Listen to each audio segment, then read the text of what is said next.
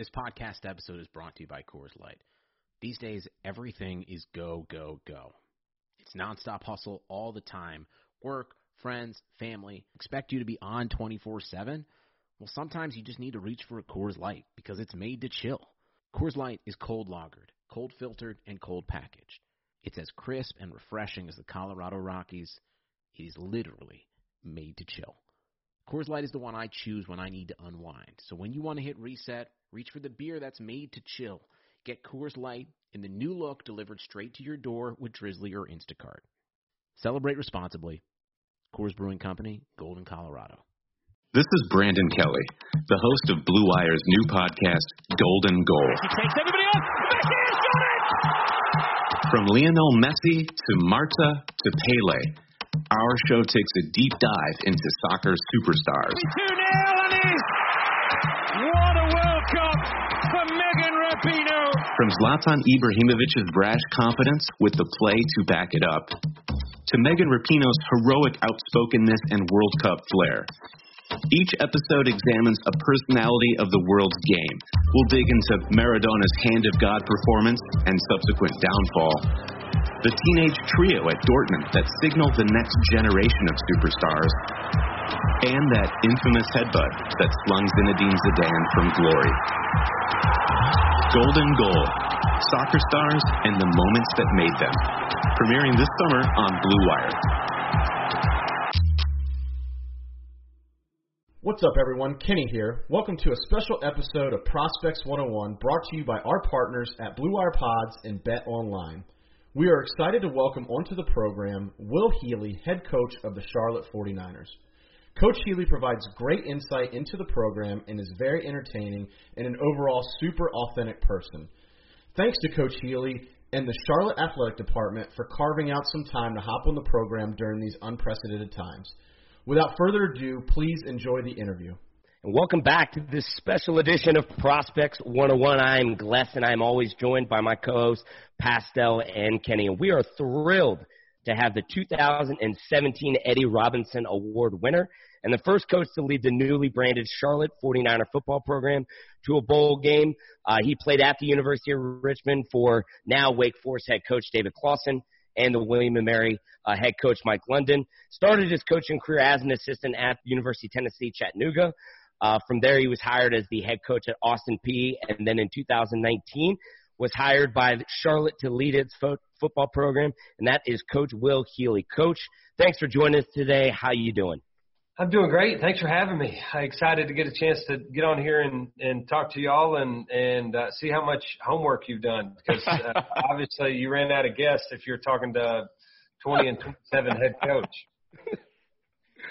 Well, Coach, you've been on our radar for a while. I've been a big fan, following you since Austin Peay. So we've done a little bit of homework. We're actually excited to get you on the program for real. So I'll be honest, too. I didn't really know of you about a year and a half ago, and then Kenny came up, and he's like, hey, there's this coach at Austin Peay, or just finished going to Austin Peay, got hired by Charlotte. And he's like probably he's that next coach in line to be like the next great coach. He's just one of the, like a coaching prospect, more or less, talking about prospects. He was really high on you. So we did a little bit of research and kind of found out a little bit of your background. We're like, oh, wow, like this guy's kind of the real deal. And then really what you did last year at Charlotte kind of just reiterated that more or less. I sent Kenny $200, so that's the only reason. So don't, Brandon. He was being nice. I'm his PR guy. Yeah. That's right. He's my new agent. That's right. Coach, we live just kind of live in weird, unprecedented times with COVID, and we like to joke around the show that we've all gotten the COVID-15 just because we've been quarantined for 2 or 3 months. So players are starting to get back on a campus. How how are they looking getting back? I know you guys have kind of tried your best to make sure that they're staying in shape and home, but kids are starting to get back. How's his team looking? And how much progress was done from the weightlifting and the getting in shape, as they get back here into Charlotte? I bet you I've gained 20. For sure.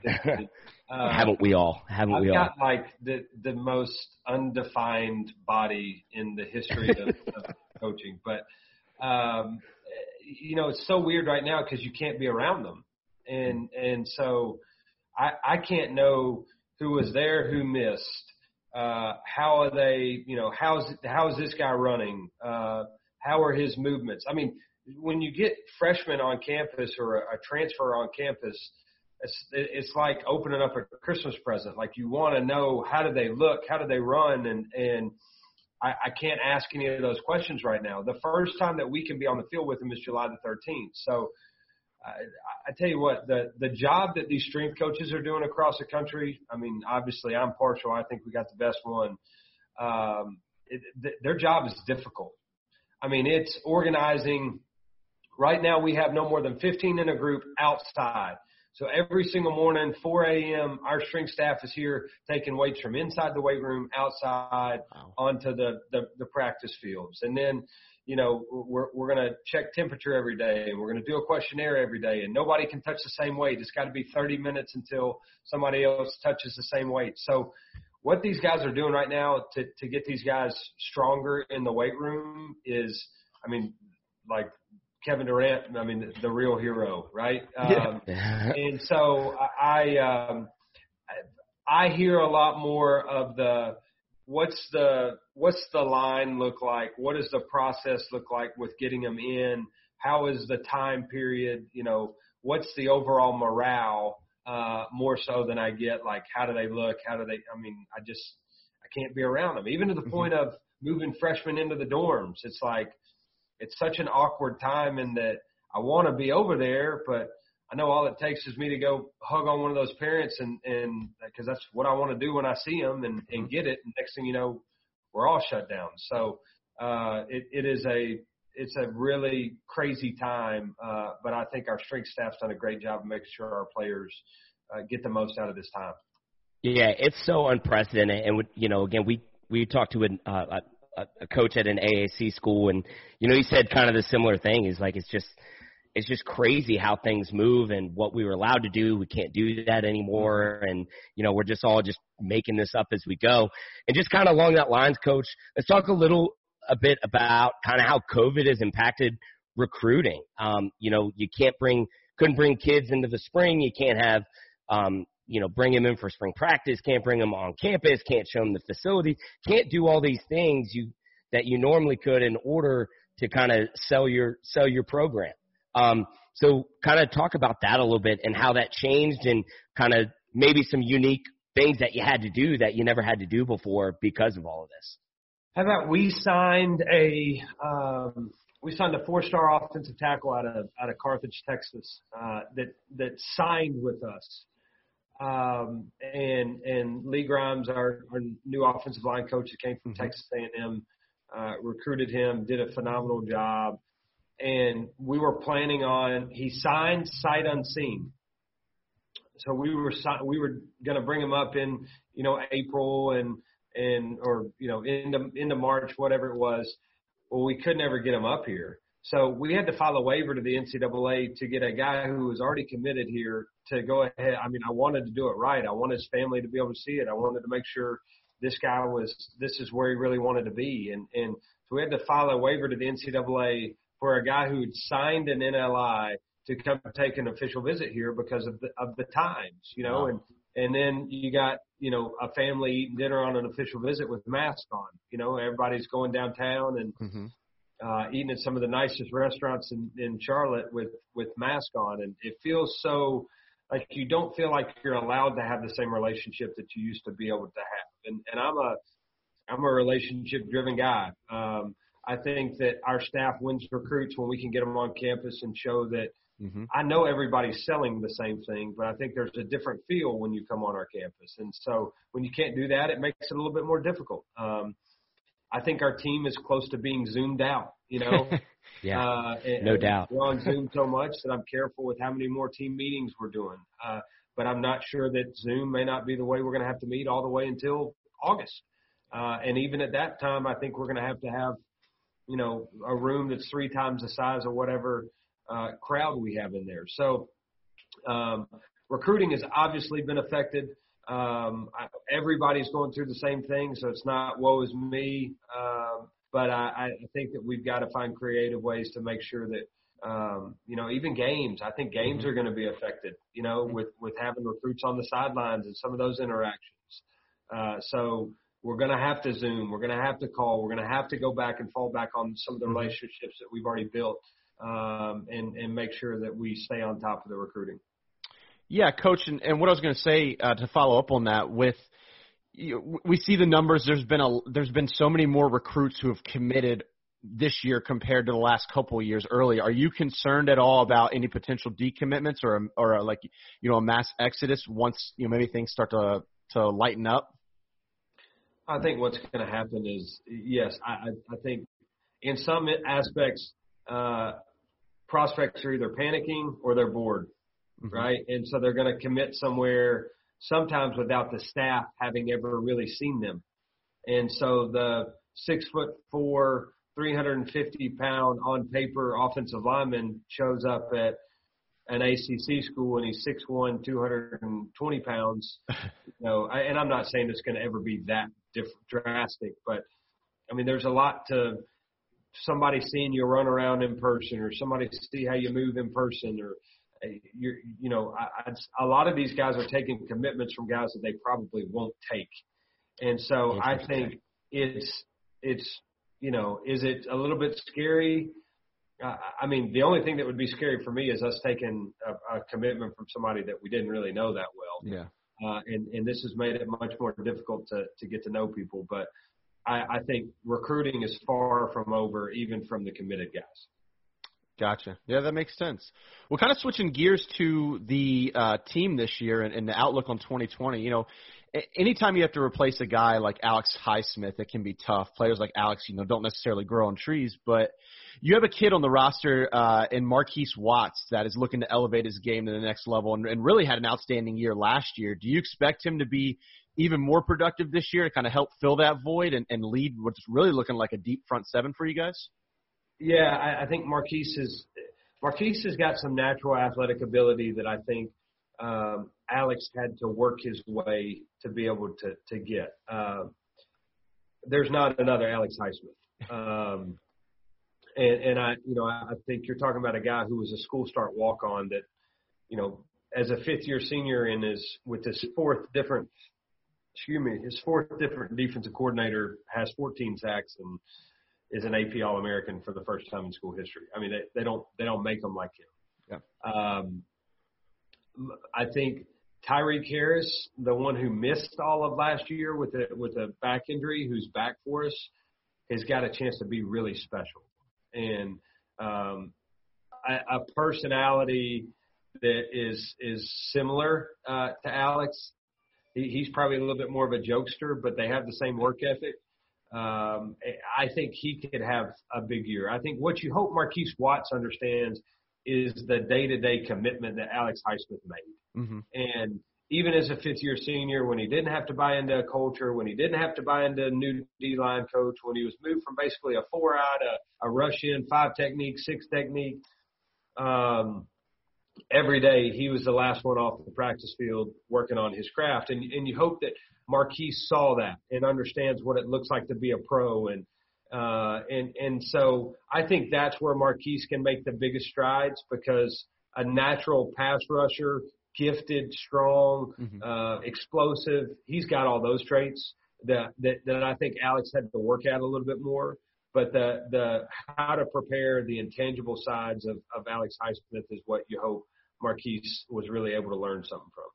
Very cool. So, Coach, you kind of talked about that buy-in you get from the players and coaching staff. So I kind of grew up in the athletic realm, through my high school days and so forth. And now I've been in the military the last 8 years, and I've really seen leadership across all different spectrums. And they really are translatable when you really come down to the principles of leadership.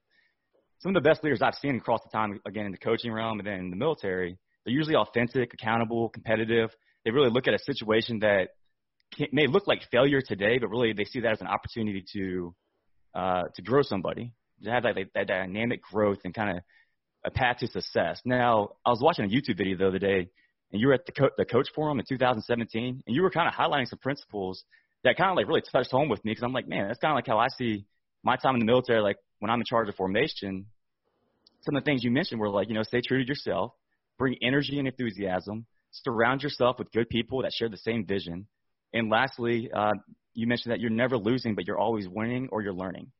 And I just thought it was very interesting the way you kind of presented those principles of leadership, because not only in the athletic realm, but it's in the military realm. I'm sure it's in the corporate realm. It's just being in charge of people.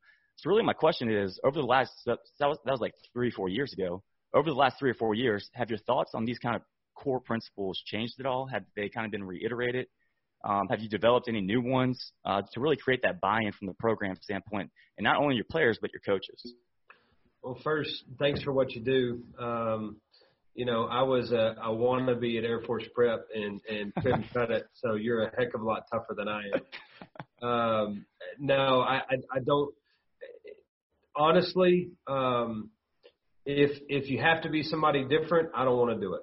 And I think it's the greatest profession on the face of the earth because, especially in crazy times like now in the United States, I mean, I get to go into a team room with a bunch of guys who don't look like me, talk like me, aren't from the same background, and tell them I love them and I care about them, and work with guys who are the same way. I get to live a fantasy world in a lot of different avenues. And if you can't work with your best friends, if you can't, celebrate success, if you can't hire people who won't let you fail, all of those types of things. I mean, I recruit and I hire people I like. Mm-hmm. If I don't like you and I don't want to go wake up and go be around you every day, I'm not going to hire you. I don't care what kind of coach you are. I don't care what kind of player you are. If I don't like you, I'm not, and not to act like I've got some magic potion with, some people don't like me, Right. It's not real hard to figure out.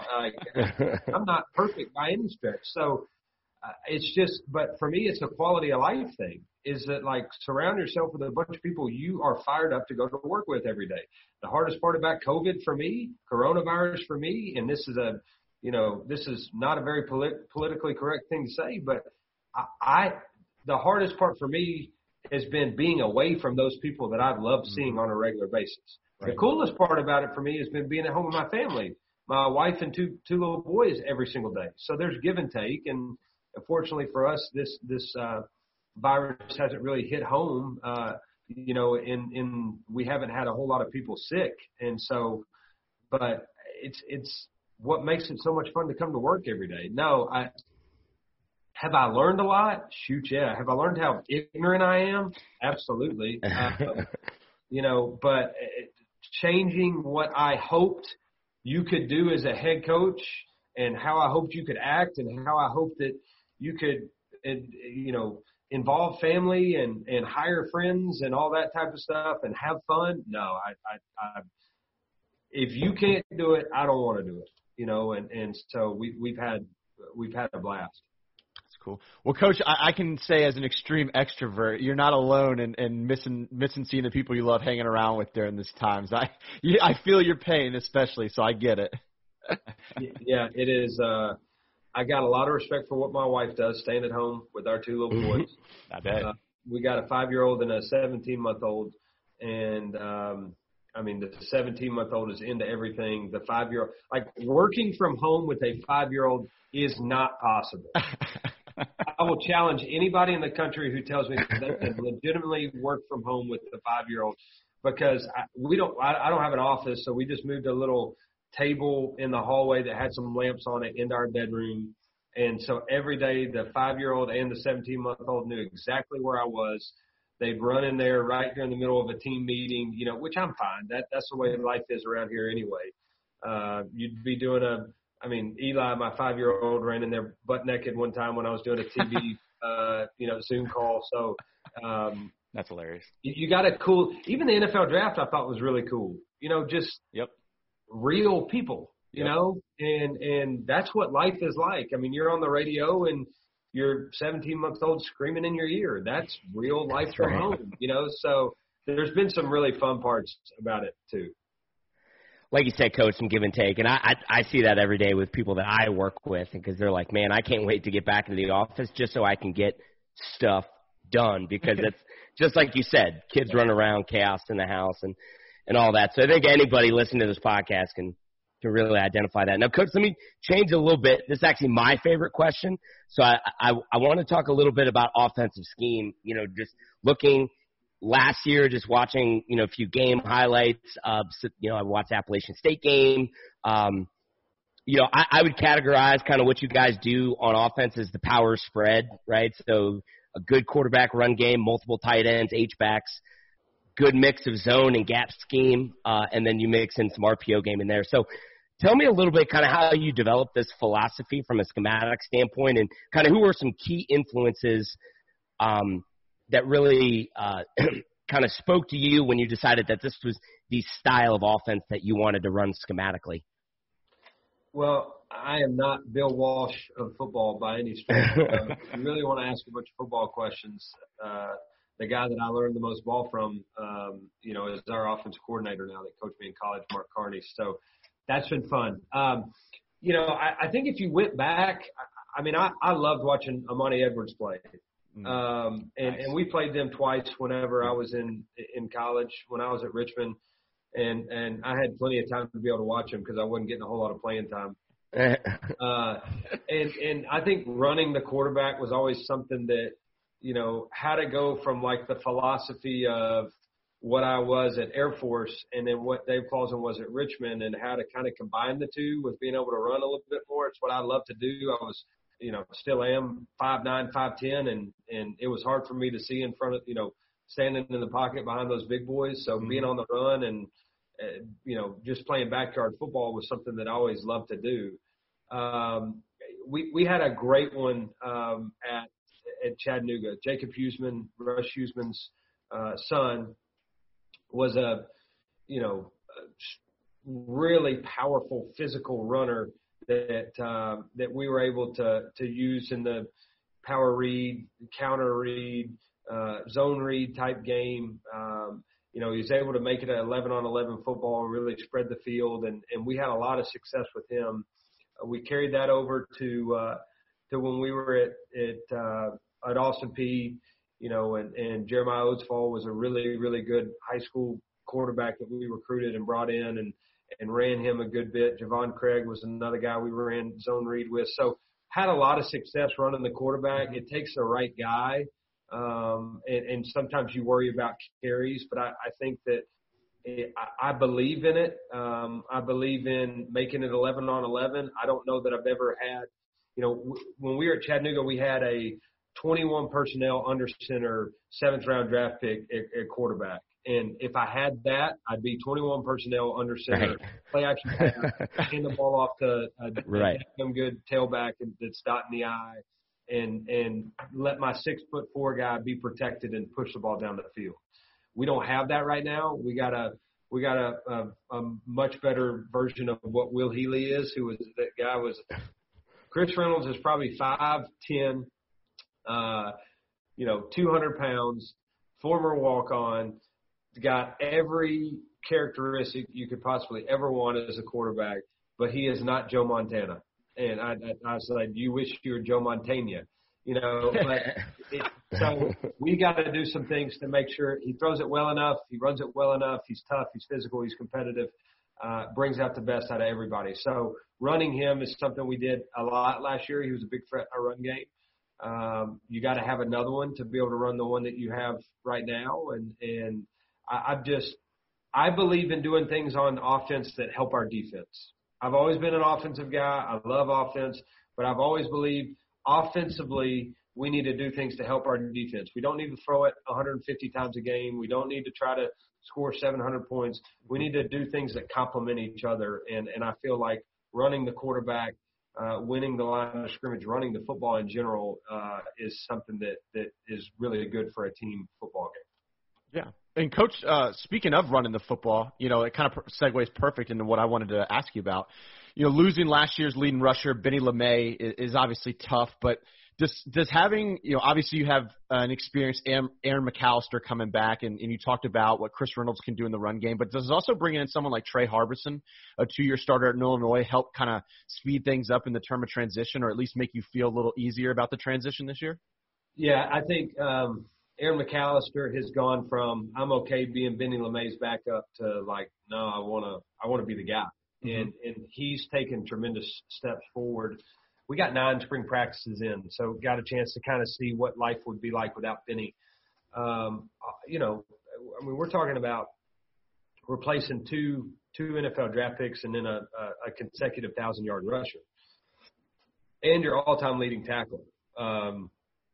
So we've lost plenty of production, and Benny has been the focal point for a long time here. So it will be very difficult to replace him. Mm-hmm. I think Aaron McAllister he had a tremendous spring. I think he looks like a total different back than he did a year ago. Benny missed two games with injuries, and AMAC rushed for 1,000 yards or 100 yards against Middle, and showed that he can do it. And then we think Trey Harbison is special. A 1,000-yard rusher in the MAC. He's good. He's really talented, and he's been everything we could hope and more from a leadership and what kind of teammate he is. And we got to get some of those young guys going. Elijah Turner's a really highly recruited high school back from Buford High School in right outside of Atlanta. We think he's different. Siobhan McEachern, we've got, Calvin Camp's another guy that's got to be able to step up. I think we've got 4 or 5 that we think can do it. It's just those first 2 have to be really good. Trey and AMAC have to have a big year.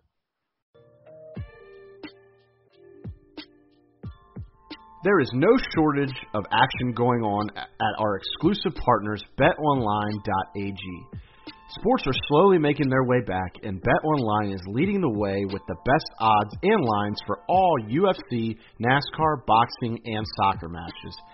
And if you need even more, they have simulated NFL, NBA, and UFC simulations all day, every day, live on their website. Looking for something else other than sports? BetOnline has hundreds of casino games, poker tournaments, and prop bets to check out. Visit betonline.ag and use promo code BlueWire for a free welcome bonus. That's one word, BlueWire. BetOnline, your online wagering experts. Absolutely. So to kind of really continue on the prospect, now I kind of want to highlight some guys that we think at least that could translate into the NFL game. 3 guys we had were Victor Tucker, your wide receiver. We thought Jalen Fisher was a pretty good offensive lineman you had that seems like one of those guys that just brings his lunch pail every day.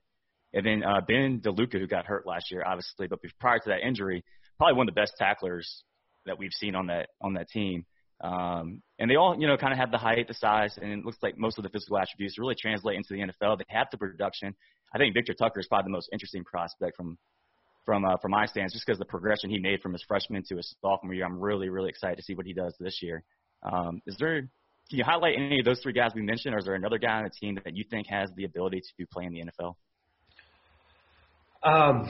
Yeah, the crazy thing about it is you're talking about a program that's played football for 7 years, and you've had, in the last 4 years, you've had 4 fourth-round or better draft picks. Somebody, and not me, did a heck of a job recruiting these type of guys. I just was fortunate enough to inherit them. And kudos to Brad Lambert for what he did with those guys. But right.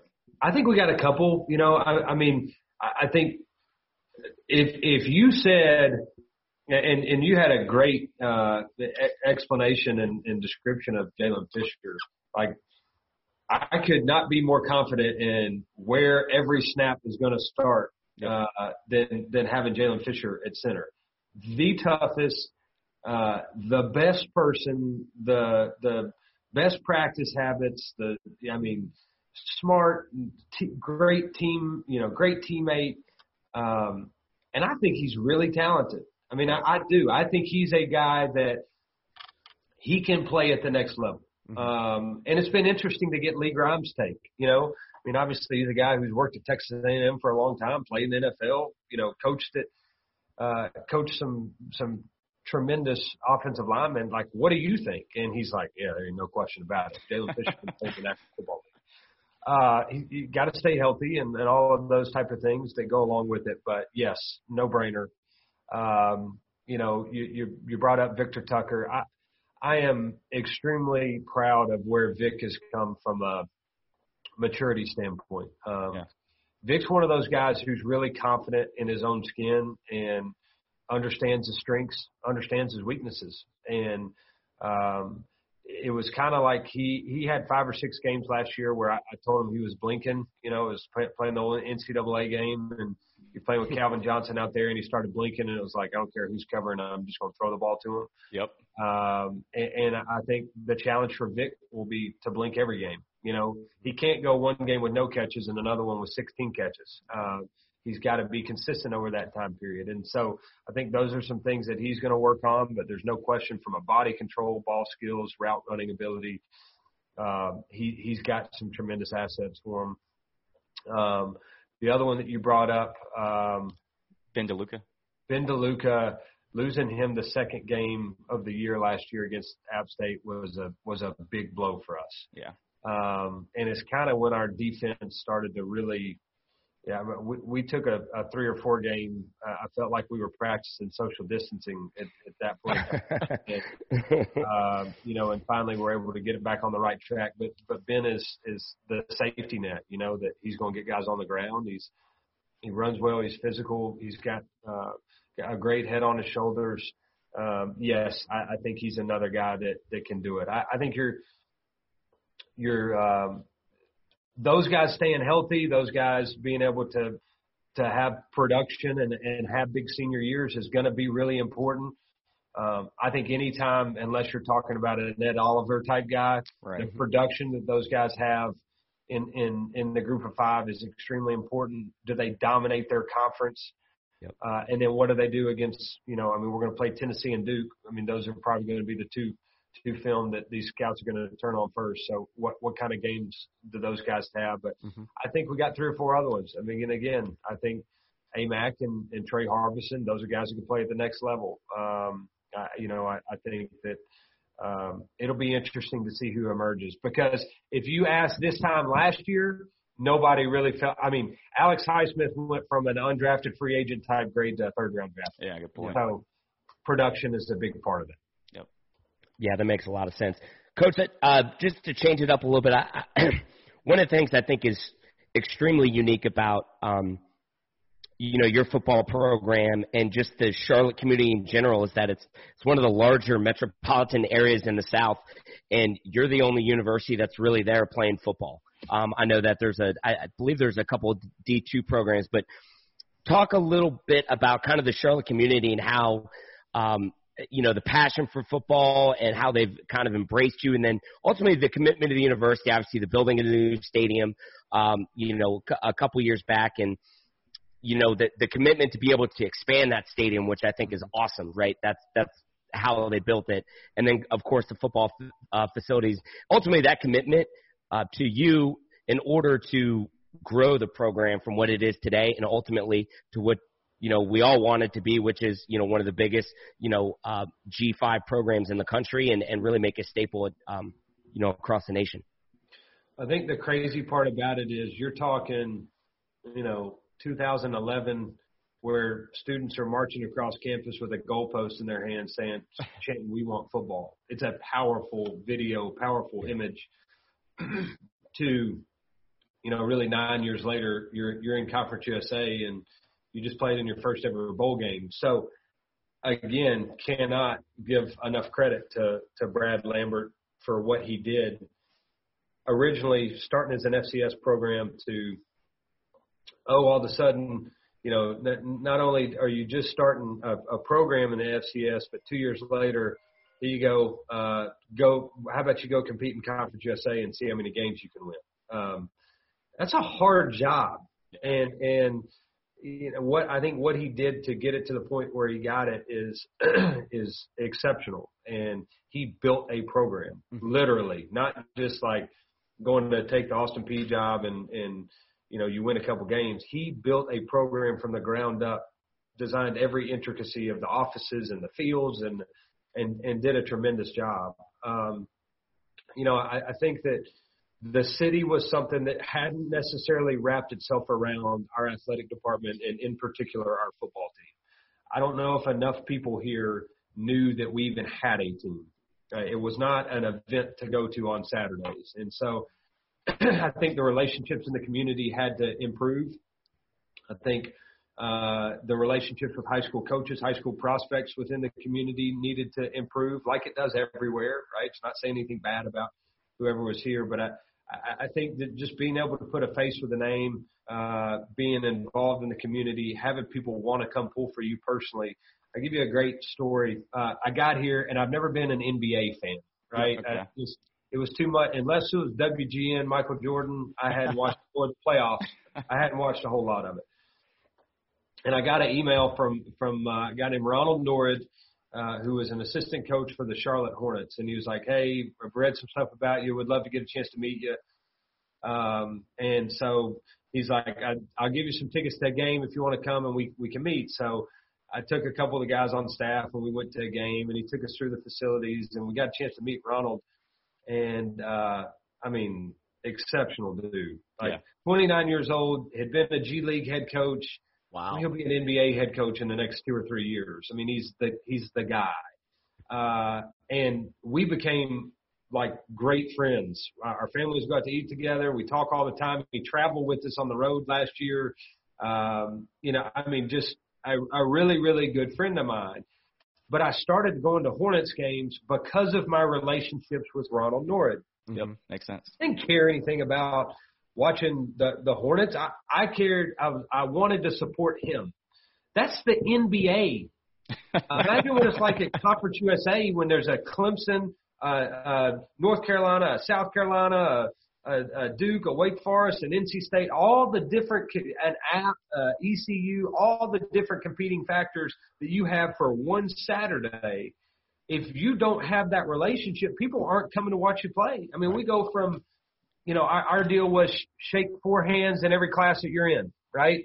Get to know the students. It's your job as a college football player to recruit other students. We're not at Tennessee where there's just going to be 107,000 people there because you put on you sing Rocky Top and put a T on your chest, right? We got to recruit. We got to fan raise and friend raise as much as probably we got to fundraise. And so our players, really buy into that and being a face of a program, and then people having a relationship with our fans, being the most accessible program in the country. And you go from having 300 students at a game to 5,500 students at a game and selling out, and they're able to see some of the fruits of their labor. And so I think getting our name out, being accessible, people wanting to pull for us personally has been a part of our brand, and it's caught on here in Charlotte.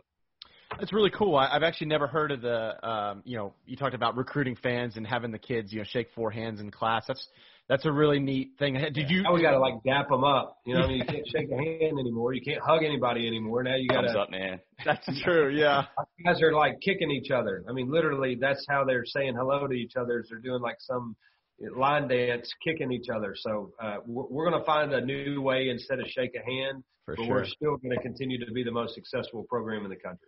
Absolutely, and building that chemistry with the fan base is obviously a must. And speaking of chemistry, we've all played on some pretty successful teams growing up through junior high and high school.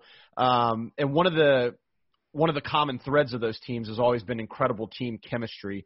Now, you've come up with some awesome ideas such as Club Lit to kind of really bring the team together. And where do you find inspiration and creativities for these ideas, such as when you announced you were going to the Bahamas Bowl as well? That was another cool one.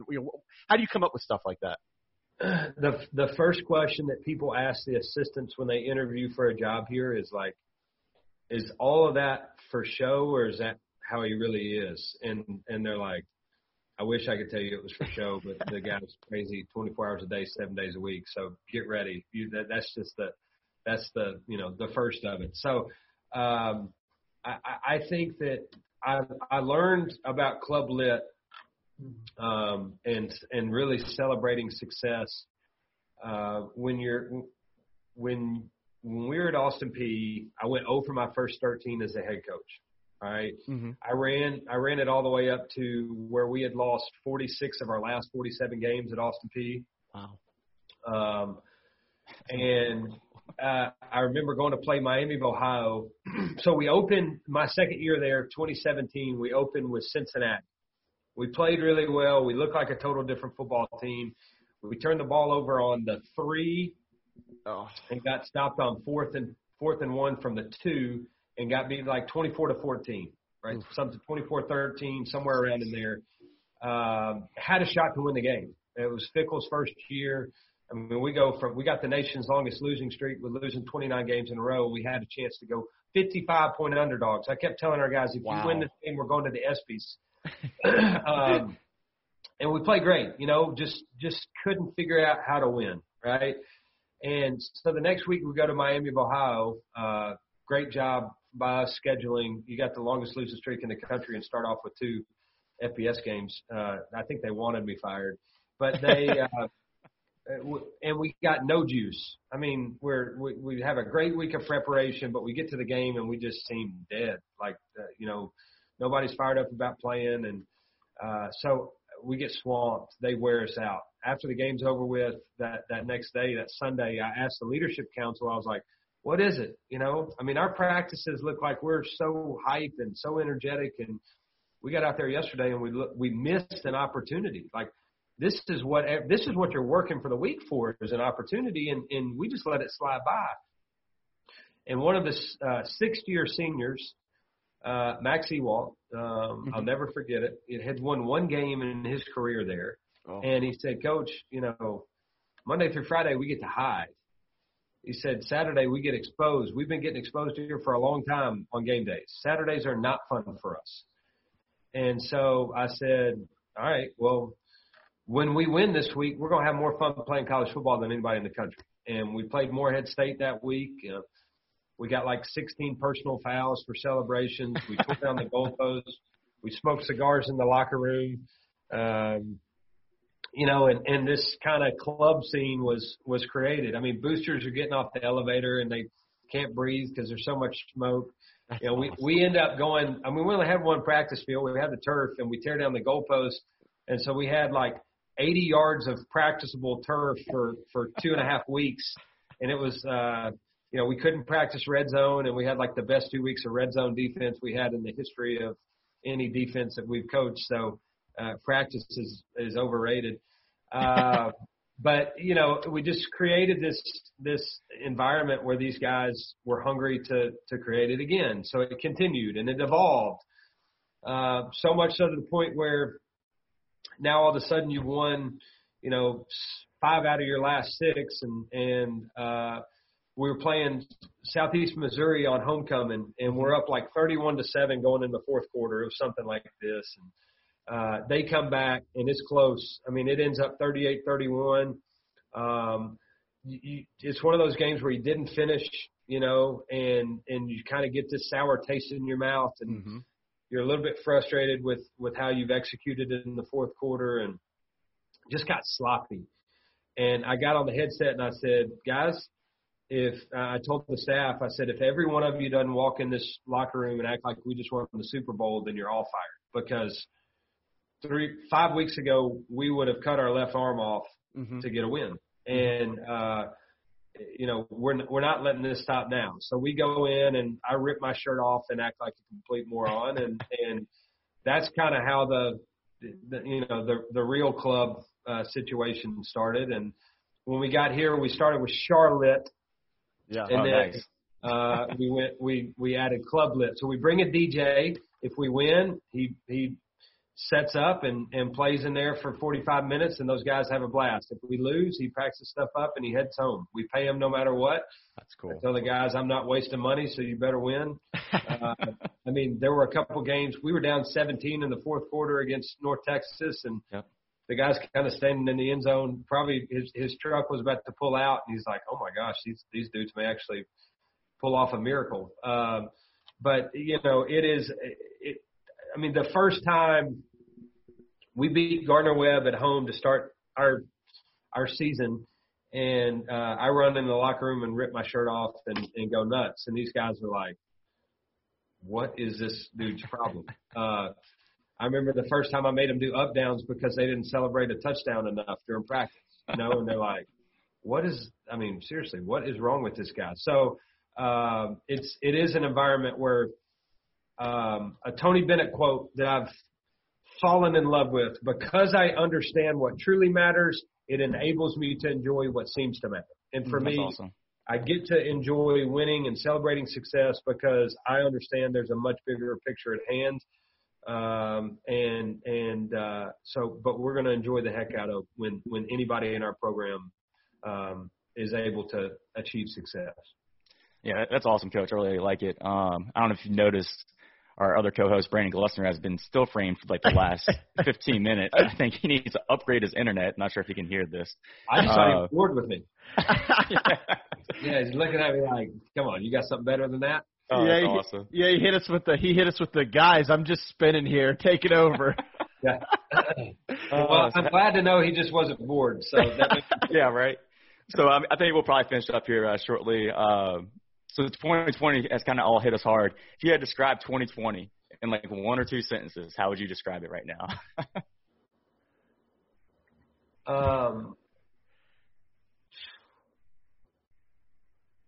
Yeah, I mean, man, that is a great question. There's so many different ways that I could go just off the top of my head without even trying to be politically correct about it. I mean, there's not been a dull moment. I can promise you that. Yeah, that's for sure. You know, I remember early on in this process with the coronavirus, calling Dabo and saying, look, I've read your guide on Dummy's Guide on how to be a head coach, but there was no coronavirus section. Can you know, I've called Mac Brown and Scott Frost and all these guys and just tried to pick their brain because I don't know how to handle it. And the crazy thing about it is those guys are like, listen, you're actually in okay shape in this one because we've never been through this either, you know. And so I think you go back to the basics and the beginning of when you were learning how to be a head coach, and I'm still learning how to be a head coach, but when you'd never been one before, and you just go back to the ideal of I'm going to choose what I think is right versus wrong and what I think is best for our players and for the people involved. And if I mess it up, I felt like at that point in time that it was the right thing for everybody involved, and I'll learn from it, and I hope to not make the same mistake again. So, you know, it has been, man, it has been a whirlwind. There's no question about it. And I don't know that you know, as soon as you feel like there's some light at the end of the tunnel, then nobody has an answer. You know, you see these cases popping up. You don't really know when the season's going to start. Yeah, I mean, there's still a lot of indecision and what's the best practices. And then you throw a divided country on top of it and social injustice on top of it.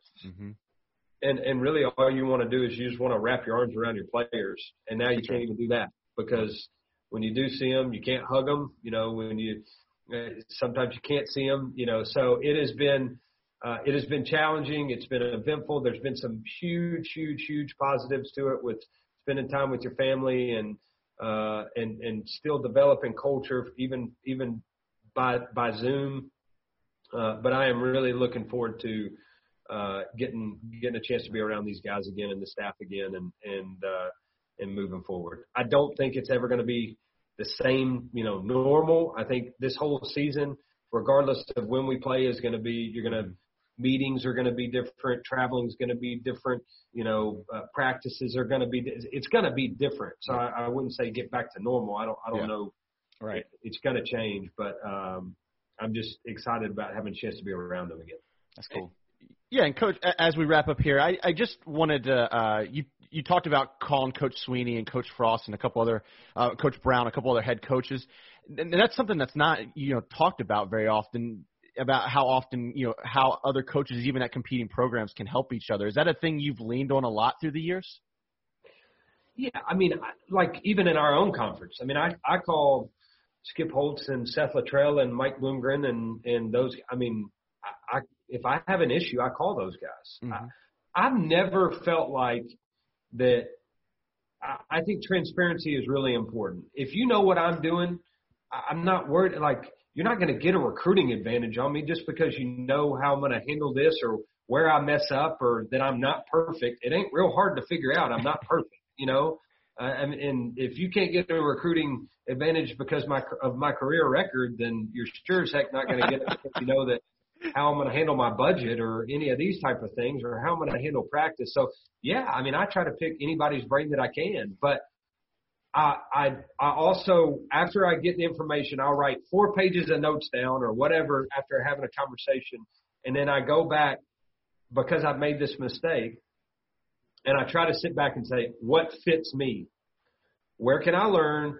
But how do I make sure that I'm not just trying to be Dabo Swinney every time I get out in front of our football team? So what is me? Dabo's got tremendous ideas and has been so helpful. Mac Brown the same way. Scott Frost. I mean, I can go on. And David Cutcliffe has been a huge asset. I've had an opportunity to learn from Dave Clausen and Mike London. I mean, guys that we talked about, Russ Huseman. There's a million different mentors that I have in my life that I've learned from. But I've got to also make sure – I think people get in trouble when they try to be somebody other than themselves. Mm-hmm. So what fits us? But yeah, I mean, whether it's our conference or whether, you know, Rusty Wright and I talk all the time at Chattanooga. And I mean, high school, you know, I'll call a rec league coach. I don't care. I mean, there's great coaches everywhere that know a heck of a lot more about football than I do. High school coaches, middle school coaches, college coaches, NFL guys. You know, Matt Rule has been great. Ron Rivera has been great. You know, so a lot of different people who have helped me realize how ignorant I am again. You know, and then you just take those pieces and you say, okay, I like this idea. What fits us? That's very cool. It's very gratifying to hear that the coaching community is so tight knit and that they're even willing to help their you know, competitors to an extent. So that's really awesome to hear. I mean, look, I'll give you a great story, and I know you can cut any of this that's useless information out. No, you're great. Go for it, man. I remember my first conversations with all of those guys. Like, Skip Holtz and I laughed because Skip tried to get me to hire his son whenever I took the job here, and I got a text message, one of 15,000 text messages from somebody saying, "Hey, hire my guy," and it's like, "Hey, this is Skip Holtz. You know, I think my son would be great for your White House job." And I'm like, "I don't know this guy." Like, yeah, of course. A conference foe. You want me to hire your son? You want him to be like the snitch in the program? Yeah, I get it. And now, you know, Skip and I are really, really close, and he's a great mentor. And he tells me every time, he's like, if you just would have hired my son, then, you know, we'd really be friends, you know. And I'm like, I didn't know you from Adam. Seth Luttrell's another guy that, you know, he and I have become really close. Mike Bloom. I mean, I think that the relationship amongst coaches, it has nothing to do with me not liking or liking you. Your players don't care. Yeah. Your players, the amount of people that, you know, make it personal when you're playing another coach, it's like, dude, you got nothing to do with it. And your players could care less whether you like or dislike somebody else. Yeah. It ain't about you. Right. So I think developing relationships in this profession is important. And latch yourself onto people who are doing things the right way. I remember driving through the backwoods of Alabama, and I got a phone call from a Clemson, South Carolina number. And, you know, pick up the phone and, hey, Will, this is Dabo Swinney. I'm like, okay, wow. This is either my best friend, you know, Kenny, Tyler, Bryce, you know, Wes. I don't know who it is, but this is one of my friends playing a joke on me. And he keeps talking, and I'm like, holy crap, this is Dabo Swinney. I'm sitting there and, you know, I'm listening, and he's talking to me about a GA that he wanted me to hire at Austin Peay. And so when we finish, I'm like, you know, I'm like man crush. I'm like, hey, Coach, can I just tell you something? And he's like, yeah, sure. And I'm like, thank you for what you do for this profession. You know, the way your culture, the way you treat coaches. You give me hope that you can do it your way and have success. And when you're at the top and people emulate you, it makes it a better profession. And so I get off the phone and I call my wife and I'm like, Emily, you won't believe who just called me. And she's like, who? I said, Dabo Swinney. And she goes, Will, this is disgusting. She said, I can hear the smile on your face through the phone. That's she's like, awesome. You don't even get this excited when you talk to me, you know, and you know, I hadn't really had a chance to be around Dabo a whole lot, but for 4 years I kept calling him and he kept answering and he kept giving me advice. I mean, Mac Brown and I ran into each other at a golf tournament, and, you know, went at Austin Peay, at Charlotte. I mean, he called me a week ago and just said, how are you doing? I just wanted to call and check on you. and That's fantastic. Scott Frost, we played each other when I was at Austin Peay and he was at Central Florida. I mean, the list goes on and on. There are some really good people in this profession, and there are some really bad people in the profession. Not for me to judge, but there's some people that I don't want to hitch my wagons to. But I've had great experiences with some guys who have done it at a really high level that are also great people, and I can learn a lot from.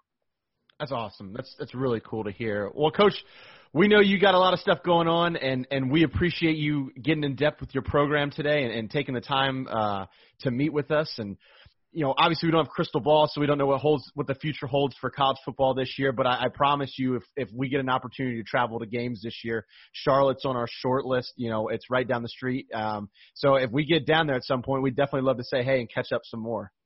I would love it. And tell the Spiders hello. Always pulling for the Spiders up in Richmond. Had a tremendous experience there. But, yeah, if y'all are around, please come by and come to a practice and come watch a game, whatever we can do to make sure you're around. We'd love to do it. But thanks for your time, guys. Hey, thank you, Coach. We appreciate it a ton. You have a great day. You too. Absolutely. Thanks, guys. Yes, sir. Thank Appreciate you. it, Coach.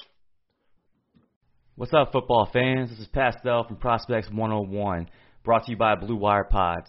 Listen to us weekly on your favorite podcast platform like Apple Podcasts, Spotify, Google Play, and iHeartRadio. Hit the subscribe button and make sure you leave us a 5-star review today.